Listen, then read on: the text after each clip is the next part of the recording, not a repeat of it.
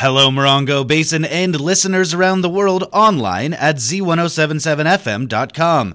Here is the Z107.7 local news for Friday, September 23rd, 2022. A series of disturbances that some have characterized as violent affected students and parents at Yucca Valley High School on Wednesday.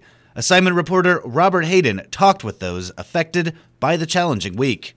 If you have a student in school or you're just on social media, you may have heard reports of increased fights breaking out at Yucca Valley High School on Wednesday. On the heels of an earlier report about a potential threat that was ultimately proven to be unfounded, Z107.7 began receiving emails and calls from parents who say they were concerned with what their kids were sharing with them during school and when they got home. My daughter texted me on the first day of school, I believe, saying there was 6 or 7 fights that broke out on campus that day.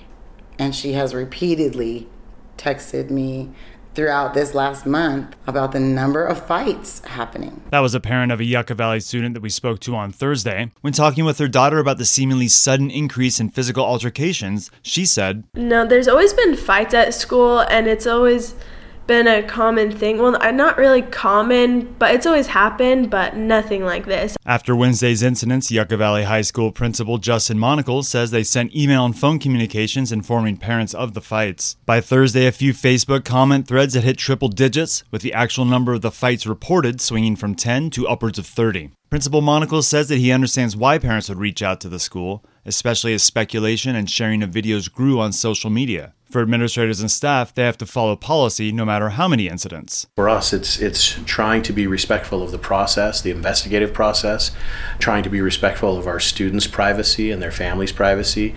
We don't want to put out information about our kids and the goings on here so that people would be able to know who it was or what it was.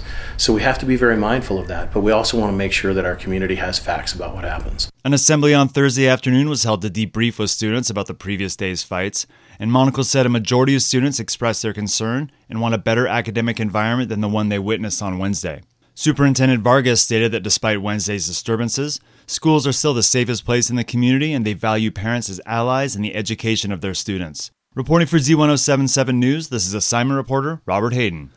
We have a longer version of this story online, where Principal Monacle outlines the steps they are taking to respond to the behavioral issues, as well as a discussion next week about the trend of violent challenges on TikTok.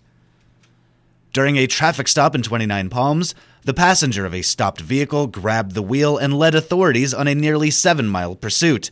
On Sunday, sheriff's deputies conducted a traffic stop on a 2003 Volkswagen for expired registration near the intersection of Amboy Road and Valley Mountain Road.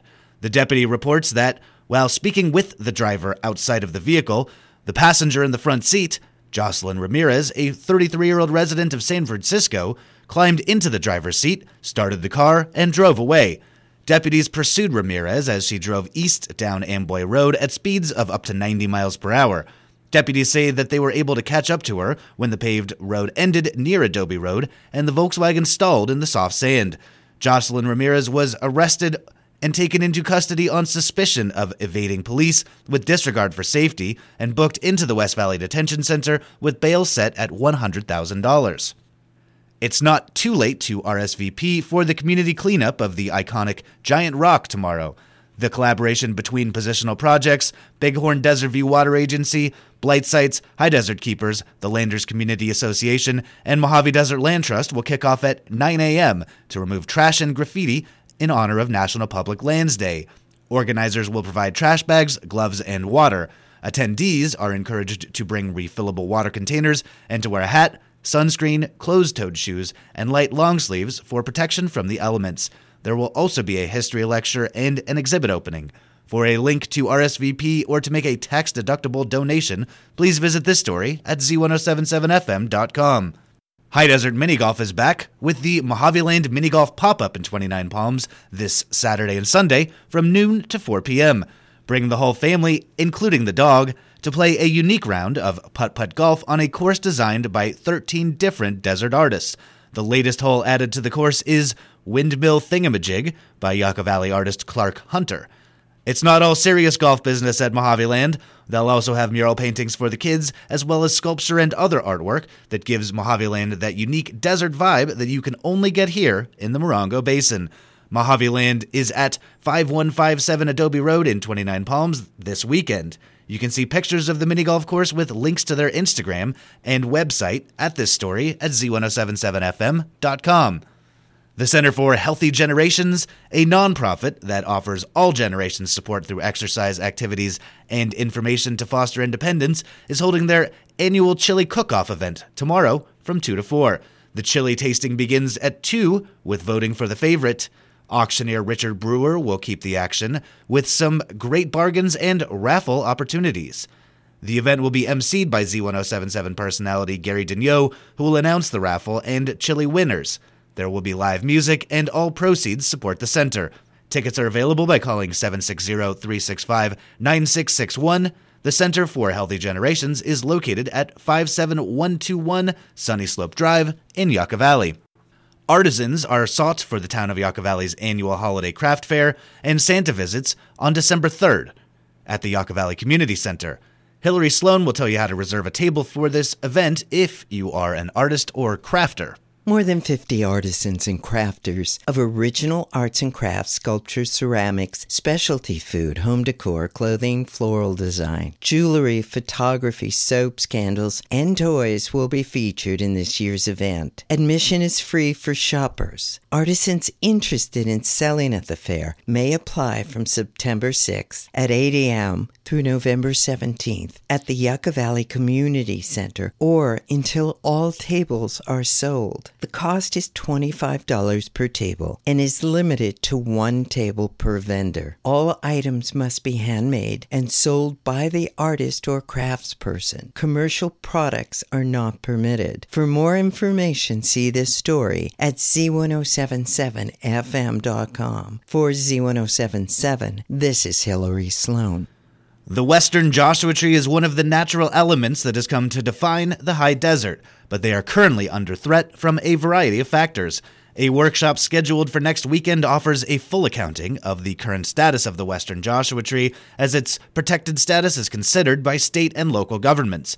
The workshop, which will also be broadcast as a webinar, is being organized by the California Desert Coalition and the Morongo Basin Conservation Association, who hope to provide an in-depth look at the ecological and political challenges facing the western Joshua tree in the 21st century.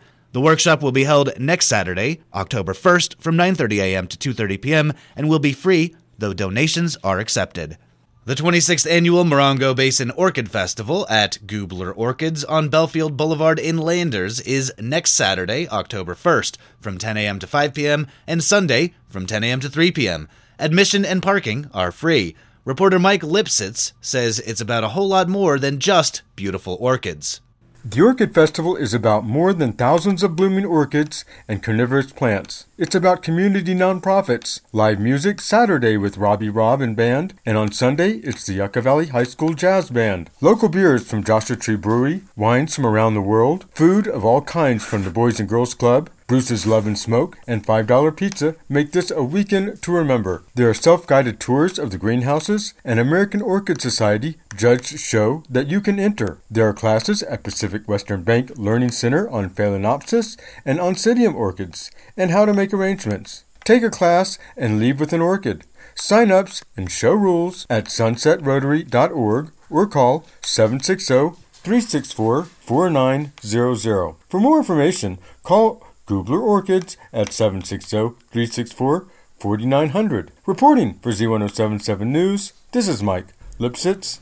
The 2022 Old Timer of the Year has a familiar last name. Assignment reporter Robert Hayden rejoins us with the story. The 29 Palms Historical Society is proud to present its 2022 Old Timer of the Year honoree, David Smith. David Smith is the child of William Smith, who homesteaded in 29 Palms in 1926. William married Thelma Mead in 1930 and a year later gave birth to Raymond, the first registered native birth in 29 Palms. 5 more children arrived later, including Dave. This pioneer family worked together as a unit to keep the ranch running smoothly.